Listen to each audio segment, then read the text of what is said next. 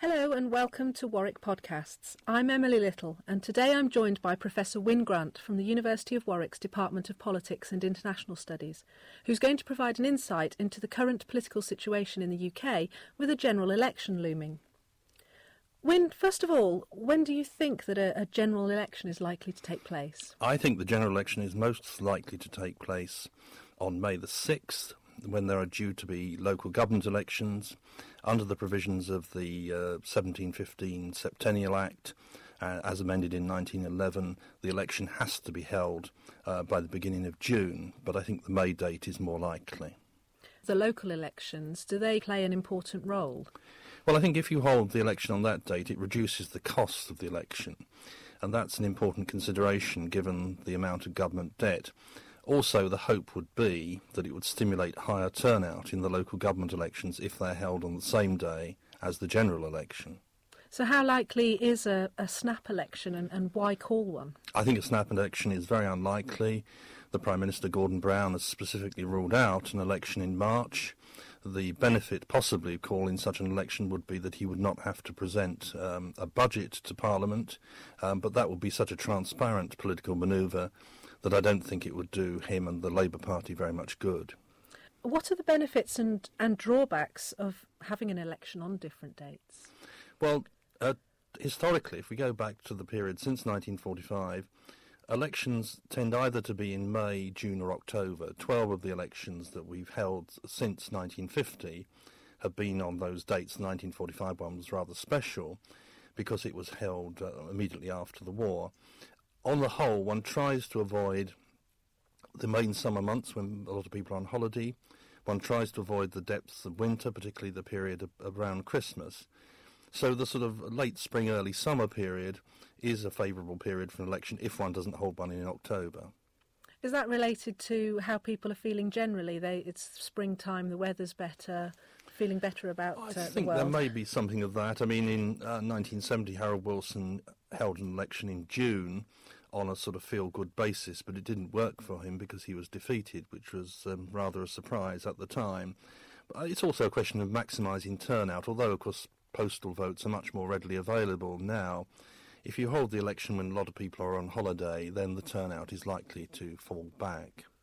As the time limit for the Labour term in government approaches, is the political arena going to lose some of its lustre by overdosing the population on all this daily speculation? Well, I rather fear that we're going to see, and indeed have already seen, a lot of attempts at point scoring by all the parties, and I think electors are going to become rather fed up with that well before an election in May.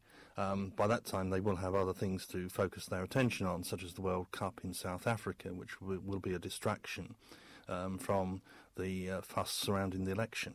How important do you think, football is to people compared to politics? Well, football I think is very important. I mean, in 1970 Harold Wilson was hoping that England would do well in the World Cup, and that would boost his re-election chances. And in fact, of course, England got knocked out of the World Cup, and that tended to dent the feel-good factor that he was trying to create.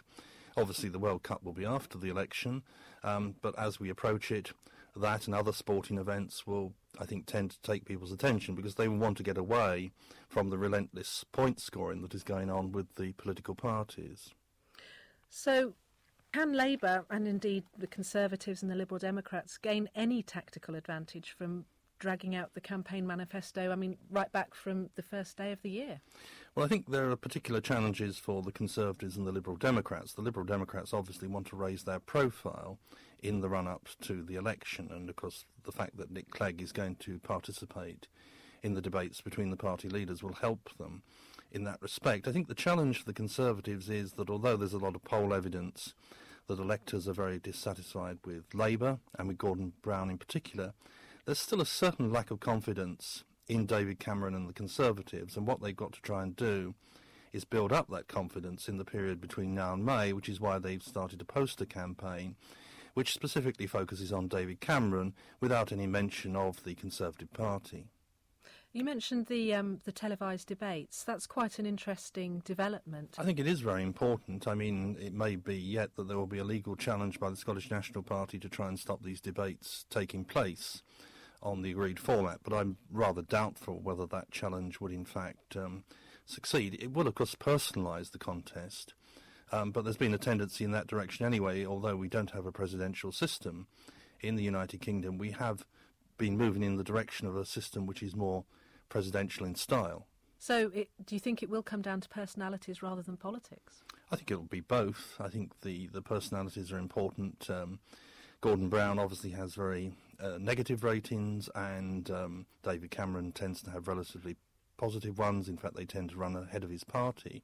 So that will clearly be a factor. And in previous elections, certainly in 1997, I think the personality of Tony Blair was an important factor in New Labour being so successful. And also now the personality of Gordon Brown has been criticised in the past. He's been said to be paralysed with indecision over standing as an unelected Prime Minister without a fresh mandate, right from his early days back in June 2007 when he took over from Tony Blair. Is this a unique position for a UK Prime Minister to be in? No, not really. I mean, what we have to remember, the constitutional position in the United Kingdom is that we elect a government. We don't elect a Prime Minister. It's not formally a presidential system, even if it's become more presidential in some of its characteristics. So that when James Callaghan replaced Harold Wilson in the 1970s, no one said there ought to be an election. It was assumed that if a party leader stands down as Prime Minister, then another member of that party would succeed him, provided that he could command a majority in Parliament. John Major replaced Margaret Thatcher, although, of course, he did hold an election relatively quickly. But there's no constitutional requirement to hold an election if there is a change of Prime Minister during the course of a Parliament. I think tactically it was very foolish of Gordon Brown to allow speculation to develop about the possibility of an election after he became Prime Minister. He didn't stop that speculation. Indeed, in some respects, his aides encouraged it, and then, of course, he decided not to have such an election, and I think that was a disadvantage from his point of view. What do you think this says about Gordon Brown?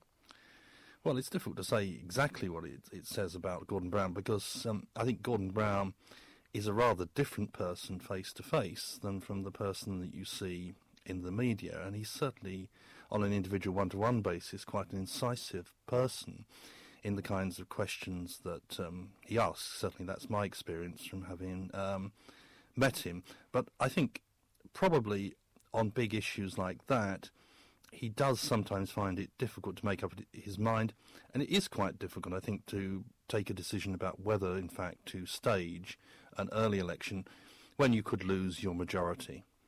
And of course, planning an election involves a lot of analysis. The time of year, economic status of the country, budgets, opinion polls. There is actually a great deal of deliberating before they take this decision. Well, there is, and obviously Labour has tried to hang on as long as they possibly can in the hope that there will be better economic news, that the economy will start to recover, and that this will move voters in their favour. Has to be said, it didn't really help the Conservatives very much in 1997. In 1997, the economy was actually in a very good shape. I mean, international reports on the economy were very favourable, but it didn't help the Conservatives at all in the election of that year. And I think we've reached a situation where there's a desire for a change, that in a democracy you get alternation of parties in government every so often. James Callaghan used to call that a big sea change that happens every so often. And I think quite likely we are seeing such a big sea change at the moment in British politics. How confident of victory, or at least some sort of swing, do you think the three main parties are at the moment? Well, I think the first thing that has to be said is there's a very complex relationship in this country between votes and seats. First, the Labour vote tends to be distributed more efficiently than the Conservative vote. That is to say, the Conservatives tend to pile up large majorities in their safe constituencies, and the Labour vote is better distributed across the country as a whole. Against that, we do have poll evidence that the Conservatives are doing better in the key marginal seats, particularly in the south of England. I think one of the interesting factors is the Liberal Democrats. First of all, what is their share of the vote going to be, and how is that going to relate to the number of seats they win? I mean, they could do quite well in terms of vote and still lose quite a lot of seats to the Conservatives, particularly in the south of England, and that will be a very important factor in determining how many seats the Conservatives win overall. I mean, I think the Liberal Democrats feel that, yes, they may lose seats to the Conservatives in southern England, but they will win seats off Labour elsewhere, particularly in the north. I'm not so sure that will happen. I think you could see a situation in which the Liberal Democrat vote holds up quite well, but the number of seats they have in Parliament diminishes quite significantly, to the benefit largely of the Conservatives. How likely is a hung Parliament? Well, a hung Parliament is possible in the sense that you could, for example, the Conservatives would have the largest number of seats, but they wouldn't have a majority over all other parties. Because you have to remember the other parties are very fragmented. You know, the Conservatives could have quite a substantial majority over Labour, and then there would obviously be some Liberal Democrats. There would also be some Scottish and Welsh nationalists, MPs from Northern Ireland belonging to various parties, and independents of various sorts. So effectively, you could maintain your government because it would be very difficult for the opposition parties to coalesce against you. And what do you think of David Cameron's suggestion of having a war cabinet involving all parties? It's an interesting suggestion. It will be. The Liberal Democrats have responded relatively positively, and for a party like the Liberal Democrats, it enhances their status to be in that kind of arrangement. They had a similar arrangement with Labour after 1997 in relation to devolution and other constitutional matters. So I can well see the Liberal Democrats involving themselves in such a war cabinet. Whether, in fact, Labour would be willing to do so is something that remains to be seen.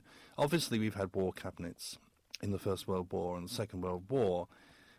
The conflict in Afghanistan is a very serious conflict, and it does involve the loss of lives of British troops. Whether it's a conflict on the scale of the First and Second World War, I think, is another question. Once again, we're concentrating on the three main parties, but how much of an impact do you think the likes of UKIP, Respect and the BNP will play in this election? I think they can make an impact in terms of taking votes away from the main parties. Their best hope of winning a seat for UKIP is where they are contesting the seat of the Speaker, who was formerly a Conservative MP, and there won't be a Conservative candidate in that constituency. The Speaker is in some respects a relatively controversial figure, so the UKIP certainly hope they can win that seat. Whether they can, I think, is another matter. For the BNP, possibly their best hope of winning a seat is in Barking.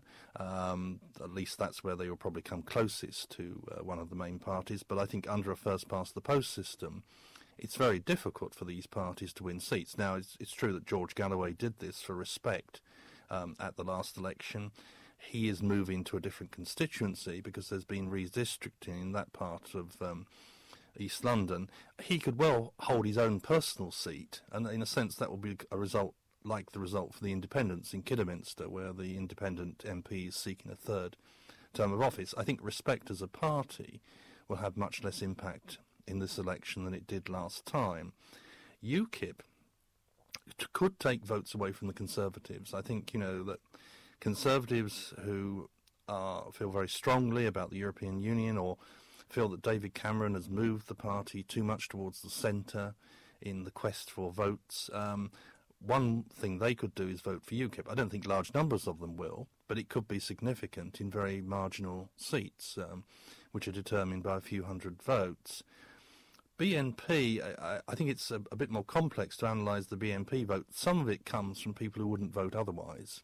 So it's not really votes that are being taken away from other parties. I think if there is a party that's likely to suffer from the BNP, it's more likely to be the Labour Party than the Conservative Party, and one can certainly see that in seats like Barking. And the likes of UKIP, Respect and the BNP are very much based on policy, aren't they? Yes, they have very clear policy programmes. I mean, obviously UKIP has a particular emphasis on Britain's relationship with the European Union, but it has broader policies than that. The BNP has a raft of policies, as does Respect. It's rather different, of course, where you've got independent MPs like the one in Wyre Forest, who originally fought on the issue of the National Health Service.